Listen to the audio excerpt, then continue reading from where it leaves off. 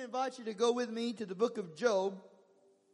Job chapter 19 this morning and verse 25. Job chapter 19, beginning at verse 25. We'll read down to verse 27. I want to speak this morning about trusting God. I closed our Easter Sunday message sharing with you from the words of Christ. When he cried out from the cross, he said, "Father, into thy hands I commit my spirit." And he expressed his complete and total trust in the Father. The Bible says that no one who ever trusted in God has ever been put to shame. And this morning I want to continue along that thought line because I believe God is inviting you this morning and this week to trust Him and to have confidence in Him. The words of Job are an expression of that trust. And we read here in Job 19 verse 25, "As for me, I know that my Redeemer lives, and that at last He will take His stand on the earth. Even after my skin is destroyed, yet from my flesh I shall see God, whom I myself shall behold, and whom my eyes will see, and not another. And my heart faints within me." Let's pray. Father, we thank you for your word this morning. I ask that you would anoint my lips of clay to preach the word of the living God. And I ask you to anoint the hearing of this congregation that they might hear the word and respond to its truth with faith. We ask this in Jesus' name, and the church said amen. Amen. You may be seated this morning. I want to talk about trusting God. The Bible says a great deal about this because the way that God is pleased is by our faith. And basically, trusting God means that you choose to have faith in God and in what He says, even when the circumstances of life or your own feelings tell you otherwise. I'll say that again. Trusting God simply means that you choose to have faith in God and in what He says, even when your circumstances in life or your own feelings tell you otherwise. It's a decision that every man and woman can make and must make. As I mentioned in Psalm 25 and verse 3, the Bible says, "No one who ever trusted in the Lord will ever be put to shame." God takes it seriously when you and I trust Him. And God takes it seriously when you and I put our faith in Him. His word and His name are on the line when you and I believe what He has spoken over our life. And yet I know that because of our own personal feelings in certain circumstances, or because of circumstances that arise around us, it is sometimes difficult to choose to trust God. Maybe this morning you have walked into this church with a love for God, a commitment to serve Him, but there are areas of your life where you have yet to trust Him, where you've really not given Him your full confidence. And I believe that any area of your life or my life where we don't trust God fully, we are going to struggle. We're going to struggle to enjoy the peace that He wants us to enjoy in that area of our life. The book of Habakkuk speaks of trusting in God, and the prophet writes this in Habakkuk chapter 3, verse 13 through 19. He says, "Even if the fig tree does not blossom, and even if the fruit of the vine should fail, if the yield of the olive fails, and the fields produce no food, even if the flocks disappear from the fold, and there is no cattle in the stall," he said, "Yet I will rejoice in the Lord. The Lord God is my strength and my salvation. He will make my feet like hinds feet, or like deer's feet, and He will cause me to walk on high places. The prophet expresses the fact that he was going to trust God no matter what.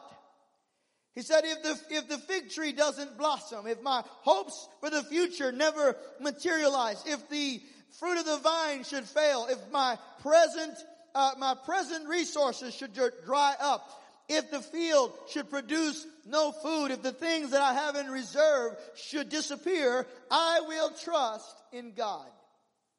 I will depend on God. He says, I will rejoice in the Lord, for he is my salvation and my strength. In the book of Jeremiah, we read another expression about trust in God. Here the prophet Jeremiah says, blessed is the man whose trust is in the Lord. How many of you trust God? Then guess what? You're blessed. Blessed is the man whose trust is in the Lord and whose trust is the Lord. Why? He says, for he will be like a tree planted by the water that extends its roots by a stream and does not fear when drought comes. And its leaves will be green, and it will not be anxious in the year of drought, nor cease to yield fruit. The man or the woman that trusts God, Jeremiah says, will be like a tree that yields fruit all the time. And he says, you will not fear when drought comes. You know, it's a natural thing to fear when drought comes. When scarcity comes, when you hear a rumor, they're laying people off at my company, it's natural to fear. It's natural to fear when you hear the prognosticators say this year is going to be a year of drought. And you've already put seed in the ground, or you've already trusted in the fact that you're going to have a harvest. It is easy. It's natural to fear. But the Bible said, blessed is the man whose trust is in the Lord. Who's not trusting circumstances to line up, who's not trusting just in the natural process of life, but he's trusting in God to see him through the circumstances that may arise around him. Psalm 37 and verse 3 through 5 gives us another expression of trust in God. Here the psalmist says, trust in the Lord and do good. Live in the land and cultivate faithfulness. Delight yourself in the Lord, and he will give you the desires of your heart. Commit your way to him. That means trust God with your way. Trust also in him, and he will do it. The psalmist here invites us to trust God in our ways, and to commit our ways to the Lord. And he says when the man trusts in God, God gives him the desires of his heart. God delights in your trust.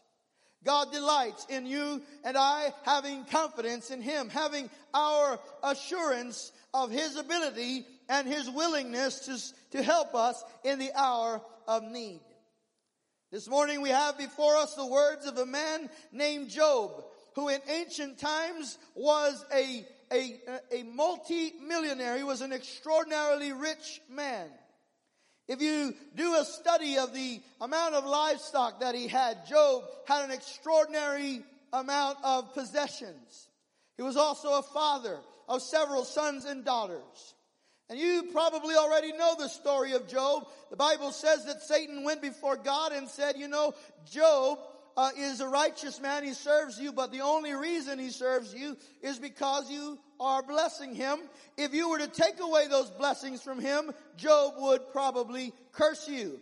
And Satan went and did precisely that. He robbed Job of his possessions, and in one day, Job went from being a rich and prosperous man to the loss of all of his possessions, and then he lost his sons and his daughters. He had a mass funeral for his entire family all at one time. And then he became sick and began to suffer infirmity in his own body. He came to be a man of despair and desolation, forgotten by all, including God, it would seem. And yet when we hear him speak, Job speaks with confidence and trust in God. He says, as for me, I know that my Redeemer liveth, and that he shall stand at the last day. Job expresses his confidence in God in spite of the trouble that he was going through. I don't know how much you and I would possibly be able to endure as Job endured. But I do know this, that faith in God can endure any and every test that the devil can throw at you. And it is trust in God that will sustain you through every storm. And hasn't it been the trust that we have in God that has sustained us through this storm that we have been through in the last year? Say amen if you believe that. Job says, I know that my Redeemer liveth. Now, first of all, I want you to understand that this passage is a prophetic passage. Job is prophesying the resurrection of the Lord Jesus Christ. He's prophesying that Jesus would rise from the dead. He says, I know that my Redeemer liveth and that he shall stand at the last. He's speaking of the fact that the day would come when Christ would die, when he would be laid in a tomb, and where he would be presumed to be done. But that God would not be done with him, and that God would raise up Jesus from the dead and give him life. And that same promise of resurrection, Job prophesies, will be our promise of resurrection. He says, I know that my Redeemer lives, that he shall stand, and that I will see him. So Job is acknowledging not only the resurrection of the Lord Jesus Christ, but the resurrection of his own flesh from the dead. But furthermore, we see an expression of his trust in God. And when he names God, he names him as the Redeemer. He says, I know that my Redeemer liveth. Now that word Redeemer in the Hebrew language is the word Goel. And this word is often used in the Old Testament. It's a person in the life of the Jewish nation, a person in the family that has a grave responsibility. First of all, the Goel or the Redeemer was a kinsman redeemer. We see this in the book of Ruth. This was a person who had the family rights to raise up heirs to a deceased loved one. In the Jewish culture tradition, if a man died without any children and he had a wife, then a relative of his would redeem the wife, marry her, and they would become a family and raise up children in the family name. And the Bible tells us about this story taking place in the book of Ruth. A young Moabite girl marries into a Jewish family. And they're living in Moab, and then calamity comes upon the family, and her father-in-law dies, and her brother-in-law dies, and then her husband dies.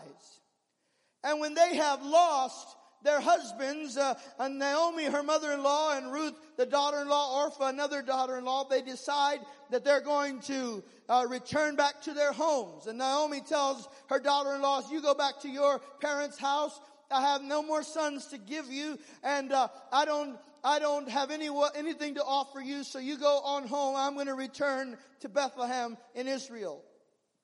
And Orpah says, all right, I'll go home. But Ruth says, no, I'm not leaving you. I have become a part of this family. I've become a part of this nation. She says, your God will be my God. Your people will be my people. And she expresses her desire to follow Naomi. And so they travel together to Bethlehem. Two women who are absolutely destitute. They are in poverty. They arrive back in Bethlehem. And as was the custom of the day, the welfare system of that time was that if you were in poverty, you could go out of town, go to the fields where people were harvesting grain. And the law of Moses said that if the harvester dropped any grain on the field while they were harvesting, they could not go back and pick it up. They had to leave it on the ground. And then the poor would come into the field and they would pick the grains, the stalks of grain, and glean. And after a little while, they might have enough to make some bread for their home. And so Ruth goes out to the field to glean. She goes out to gather the few scraps of harvest that she can. But while she's there, there's a Goel, there's a Redeemer. His name is Boaz. And when he sees her, he says to one of his servants, he says, hey, who is that girl? They say, well, that is the Moabite Ruth. She's come here with Naomi, her mother-in-law. And he says to them, well, you know what? From now on, when you see her coming behind you, picking up the scraps and gleaning, I want you to leave handfuls of purpose for her in the field. Can you imagine Ruth's surprise when she's out on that field gleaning one stalk, then another, then suddenly one handful, and then another handful, and then another handful. And by the time Ruth got home that night, her basket was overflowing because she had found favor with the Redeemer. Does this story sound familiar to anybody today? Have you found the handfuls of God's grace laid out in your life? Come on, somebody. Haven't you found the handfuls of God's mercy, and you have come home and said, whoa, wait a minute, what happened to me today? I'll tell you what happened. The Redeemer showed you favor, and he gave you opportunities, and he gave you open doors. Boaz would redeem Ruth. He would become her kinsman redeemer. He married Ruth, and out of that family would arise the family of King David. And this woman who was an outcast becomes the great-great-grandmother of the greatest king of Israel. This woman who was an outsider becomes a part of the family tree of the Messiah. Why? Because of her Redeemer. You and I were like Ruth. We're outsiders, Gentiles, outside of the promises of God, outside of the covenants of Israel. Maybe you didn't know anything about the Bible or the promises of God or a Savior. But your Goel has come. His name is Jesus. And he has come to bring you into the family of God and to make you a part of the family of the Almighty. Come on, somebody. You and I have been redeemed, not with perishable things such as silver and gold, but with the precious blood of Christ. Now we can call God our Father. And when you and I speak to God, we don't speak to him as a distant deity, but as our dad, our Father, who is near to us and who cares for us because of our Redeemer, because he has brought us near to God through the blood. The next time we see a Redeemer, another time we see a Redeemer, is in the form of an alliance. The Goel was responsible, as is anyone in an alliance, to help their family member in the time of need. And in this case, in the book of Genesis, we see Abraham. And he has a nephew named Lot. Lot is taken by the king of Sodom. He's taken hostage. And they take Lot some 200 miles away, up to the northern part, the northernmost part of what today is the nation of Israel. And Abraham has now a responsibility because he's the Goel, he's a redeemer. And so he takes 300 of his men and they go out to rescue Lot.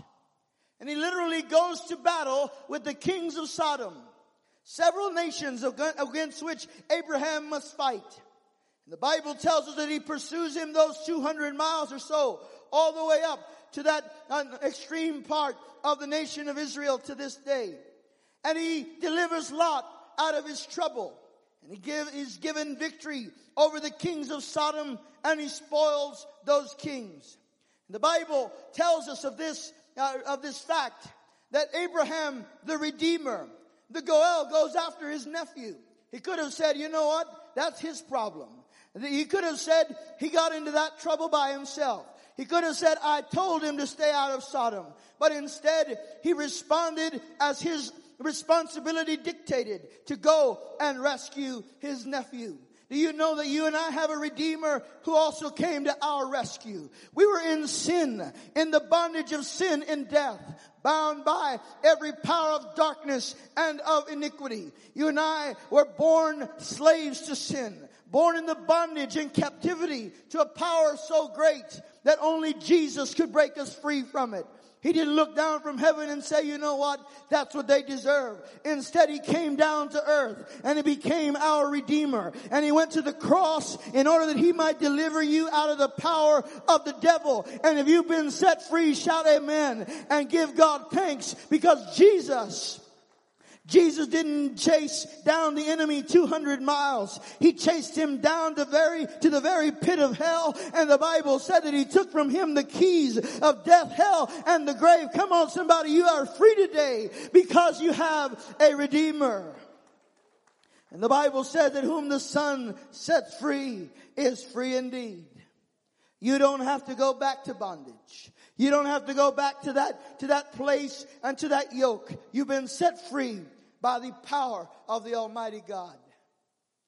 And finally, I'll mention the third responsibility of a Goel, of a redeemer. We find that in the book of Numbers. And the Bible says there, if anyone has in his hand a deadly object, and he strikes and kills another, he is a murderer. And the murderer must surely be put to death. Look at the next verse. It says, and the avenger of blood, that's the Goel, the redeemer, is to put the murderer to death. And when he finds him, he will kill him. Now let me just explain to you that this is the ancient law of God. It's no longer in effect today. So don't go chasing after anybody. But the Goel in the Bible times was given the privilege of going and avenging the death of his relative.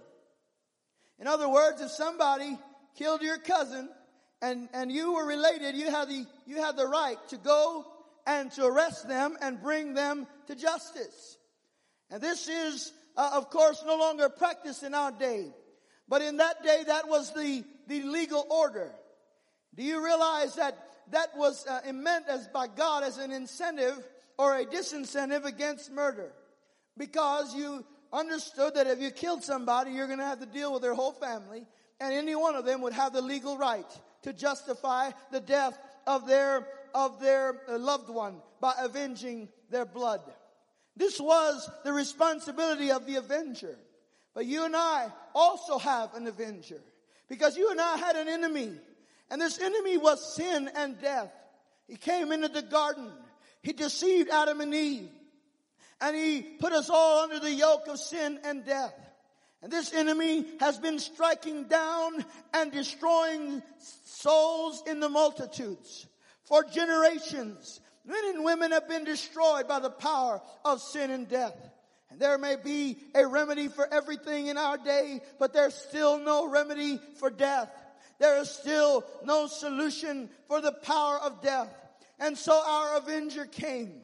And he sought out death till he got it to the cross. And on the cross, Jesus died for your sins. And by death itself, he killed death and all of its power. So that the Bible says, O death, where is your victory? O grave, where is your sting? And by death itself, Jesus canceled the power of death and of sin, so that you and I have not only been avenged, but we have been delivered from the power of death and of sin. Somebody ought to give God praise today, because death is no longer your enemy. The Bible assures us that if you and I die in Christ, we live eternally.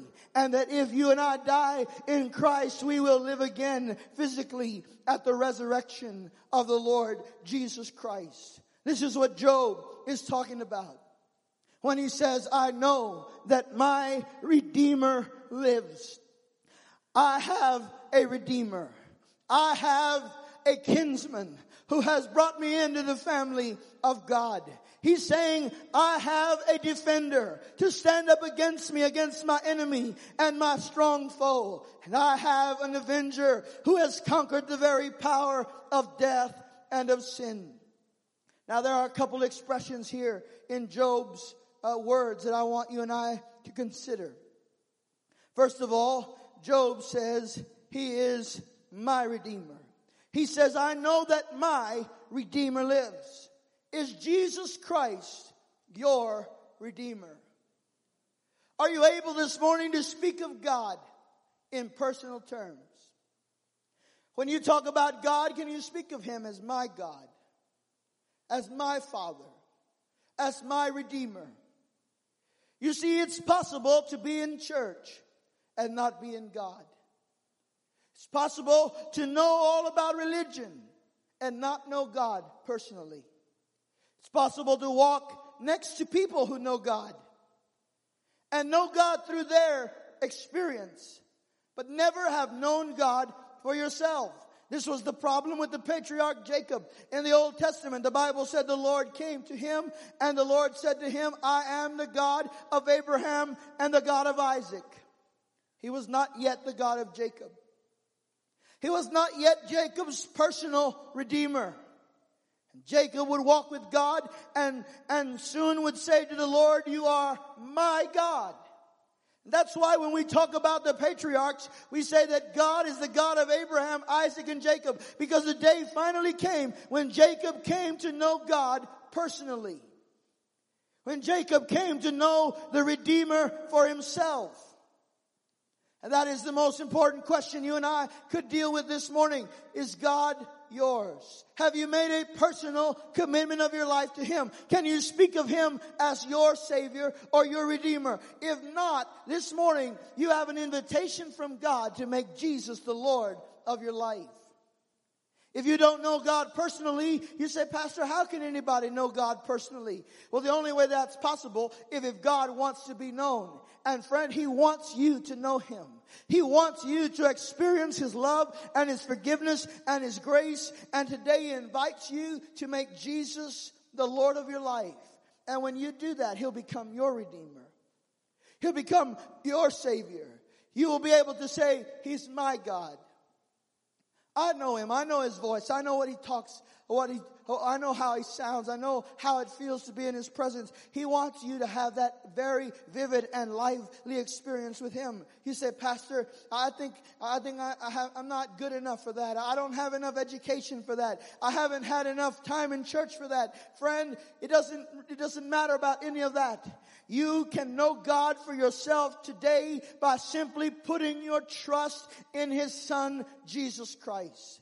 The Bible says that if you will confess your sin to God, that God is faithful and just to forgive you of all unrighteousness. That's all that God is waiting for. He's waiting for you and I to confess our sin to Him. And in that moment of confession and repentance, when you say, Father, I believe that Jesus died on the cross, and I believe that He was raised from the dead, that moment you become an adopted son of God. You become a part of the family of God, and your life will never be the same again. I pray this morning that you will not leave this church without being able to say, He's my God.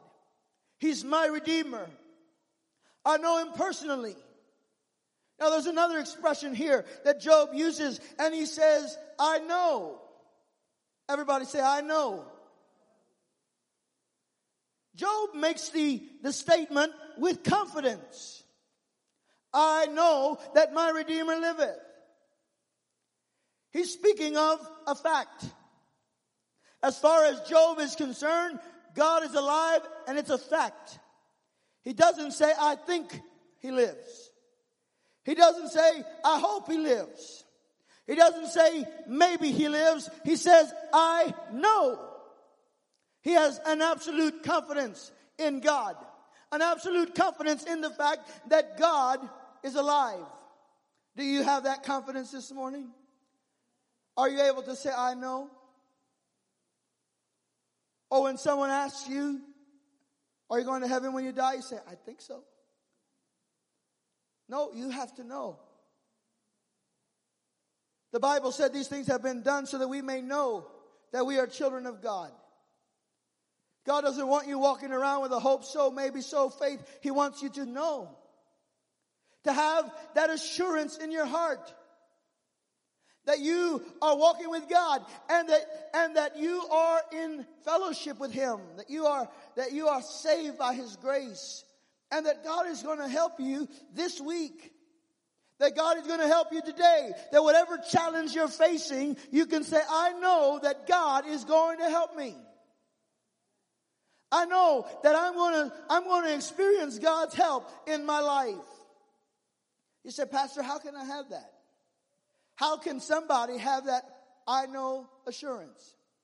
Well, George Mueller said this, and I think it's an important quote for us to think about this morning. The great missionary, George Mueller, he said this: the beginning of anxiety is the end of faith. He said, and the beginning of true faith is the end of anxiety. What is George Mueller saying? He's saying, when you and I start becoming anxious and worried about our circumstances, about our trouble, about our trials. He says when you and I begin to be anxious, faith walks out the door. And your I know so becomes a maybe so, a hope so, a think so. There are a lot of people walking around with a hope so faith, not because God is not God, but because they have been allowing anxiety and worry to govern their thoughts and their emotions and their feelings and their life. And maybe that's you this morning. Maybe this morning you are allowing all of those things that you can't control to control how you feel and how you think. And all of that is robbing you of peace. And you can't say, I know, because you are allowing doubt and unbelief to crowd your faith. But Mueller said, true faith is the end of anxiety.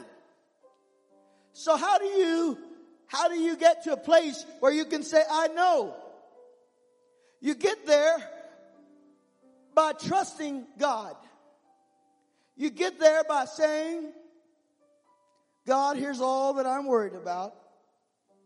Here's what I'm fearing. Here's what I'm doubting. Here's what I am striving with. And you give it to God. And when you give it to God, peace comes.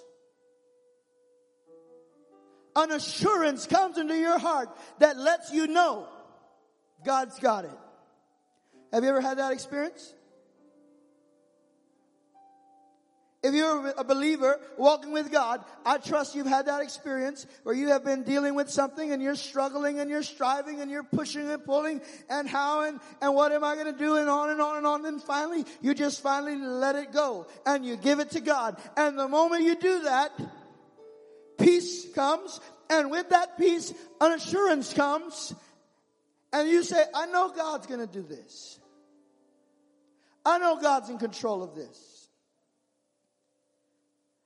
If you look at the book of Job, you see the strivings of Job. He's struggling with all of this. Why am I going through this? I was a good man. I was a righteous man. I was faithful to God. I offered him sacrifices. But in all of that striving, there's disunity in his soul. But then he comes to that place where he just rests his whole being upon God. And now he says, I know that my Redeemer lives. I know that God is in control of this situation. The Bible says that you and I are to bring all of our supplication, all of our needs to God. He says, make your request known to God, and the peace of God, which surpasses all knowledge, will guard your heart and your mind in Christ Jesus. That's where the knowing begins. The knowing begins with trusting.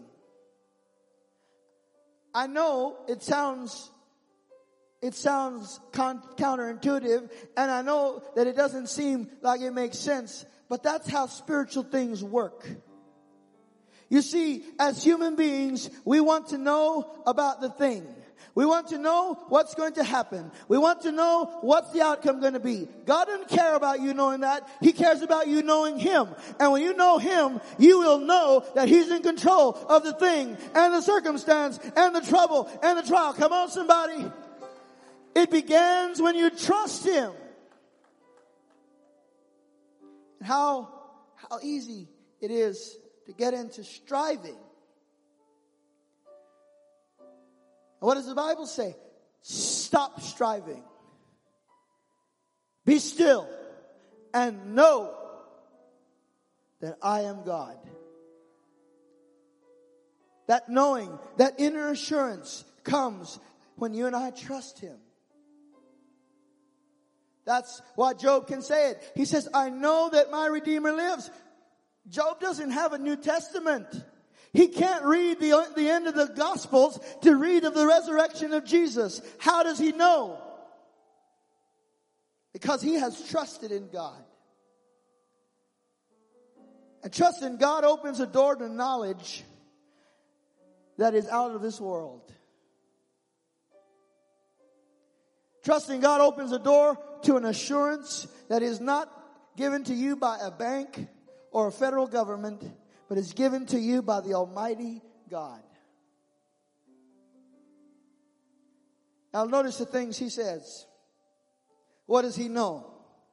First of all, he knows that his Redeemer lives. Now, we're talking about the resurrection here. We're talking about a lot of theological things, but let me just boil it down to a formula for you this morning. Job knew that God was in charge. Come on, if God is alive, then he's in charge. Say amen, somebody.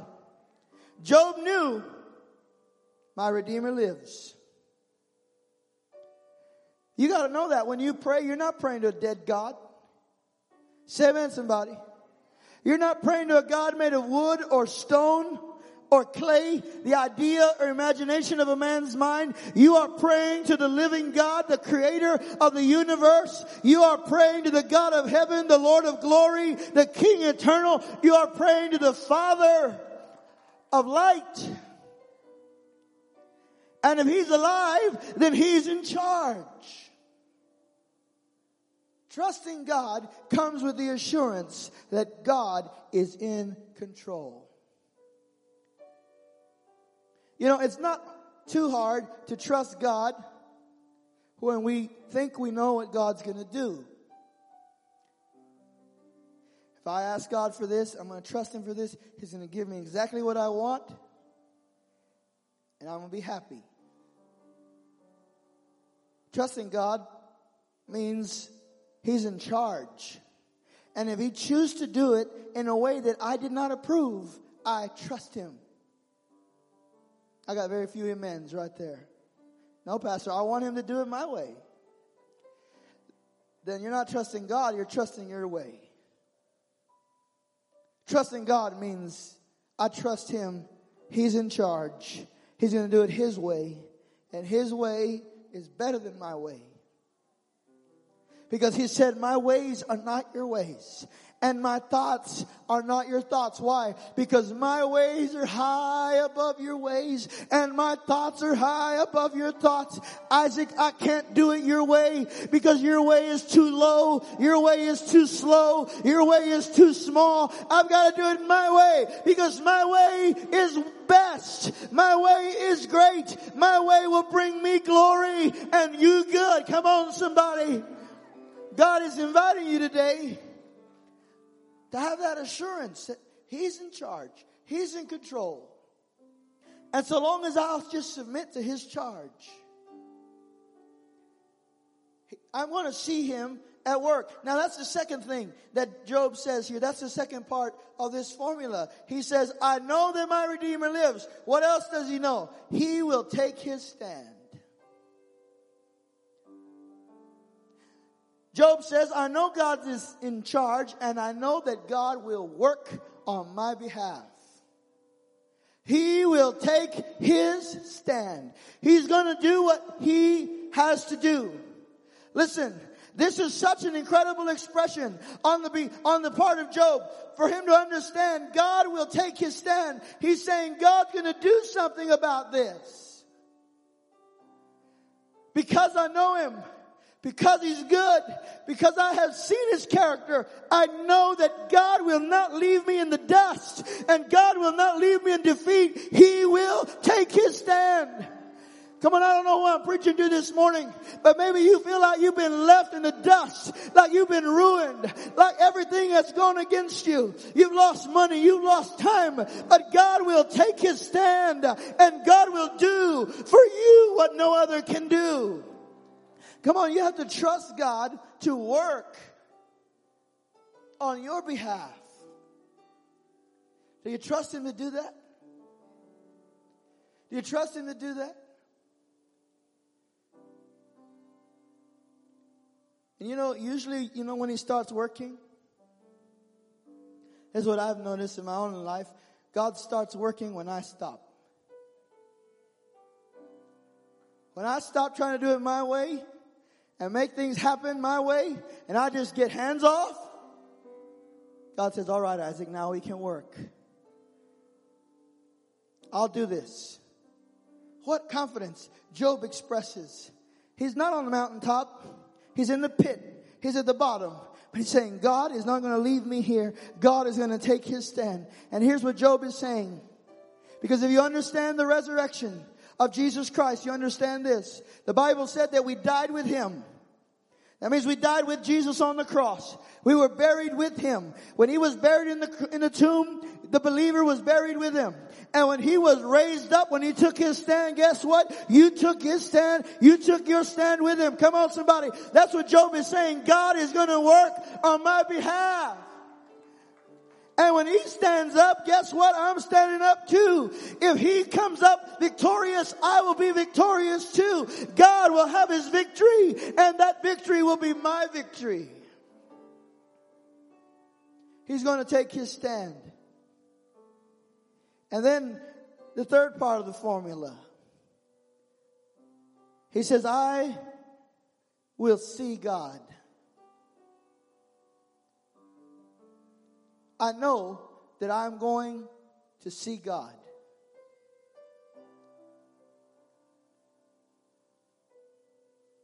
Just let that sink in for a minute. I know that I'm going to see God. Now, Job, of course, he's talking again about the resurrection. And that's why that's such a profound thought. How can a man know what is in the future? But Job, because he's trusted God, he has that inner knowledge now, that inner assurance. He says, I'm going to see God. I don't know about you, but I want to see God.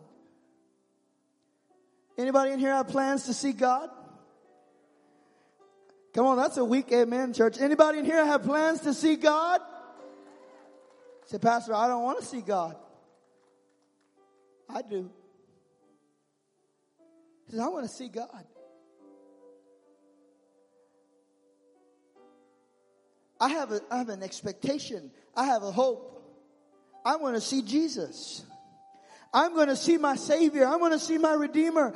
I'm not going to live my life preaching Christ and talking about Christ and introducing men to Christ and then never get to meet Jesus. I know that I will see God.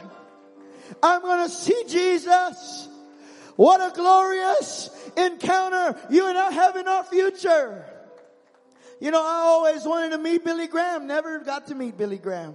I always wanted to meet Ronald Reagan. Never met Ronald Reagan. I always wanted to meet several other people and never had the opportunity to meet them. But I know one thing. I will see Jesus.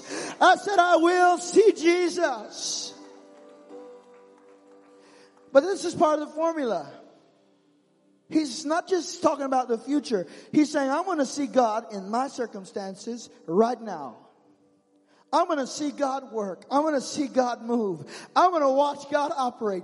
Aren't you just excited today? You have a God that you can literally watch him work. Come on, some of you are watching God work right now. And you're sitting in a house and you don't know how you got in that house. And you're saying, I don't know how I got into this house. But you just watch God work. You've been praying for a house. You've been asking for a house. And then you just watch God work. And there you are, sitting in that couch, sitting at that dinner table. And you're just looking and saying, I'm seeing God at work in my life. Come on, some of you have a rebellious teenager. A son or daughter has gone away from the Lord, but then suddenly they call you and say, you know what? I want to come to church with you on Easter Sunday. And you're just watching God. You're saying, wait a minute. Who am I talking to? What child is this? Oh, that's my kid. The kid I've been praying for. The kid I've been believing for. I will see God manifested in their life. Working in their life.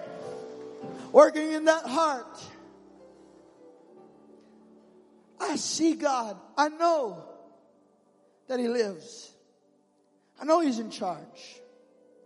And I know that he's going to take his stand. I know that he's not going to sit back and just let this happen. I know he's going to defend me. And I know that I'm going to watch him work. And I'm going to see his hand. All of that comes when you trust him. It comes When you say with the prophet, though the fig tree doesn't blossom, though the field doesn't yield fruit, though the stalks are gone from the stall, I will trust in God. Would you stand with me this morning? And I want to invite anybody to this altar this morning who said, Pastor Isaac, there's some areas of my life that I want to entrust to God this morning. Some challenges I'm facing, some needs that I am experiencing, and I just want to trust God with it because I want to have that assurance. And that assurance is so beautiful. But I want to encourage you, if you haven't received an assurance that God's in control of your circumstance, keep bringing it back to Him. Just keep bringing it back to Him. Bring it to Him this morning. And tomorrow morning, bring it back to Him. And sooner or later, that assurance will come. And you'll just know God's got it. Until that moment of assurance comes, you just keep coming back to Him. Keep bringing it to Him. Don't feed your anxiety. Just bring it back to Christ. So there's something you need to entrust to God this morning. I want to invite you to come into this altar. And let's do that this morning. Would you come? If you want to stay in your seat, that's fine. But if you need to come, come. It's a moment of invitation. God is inviting you to just let it go. You're not letting it go to chance.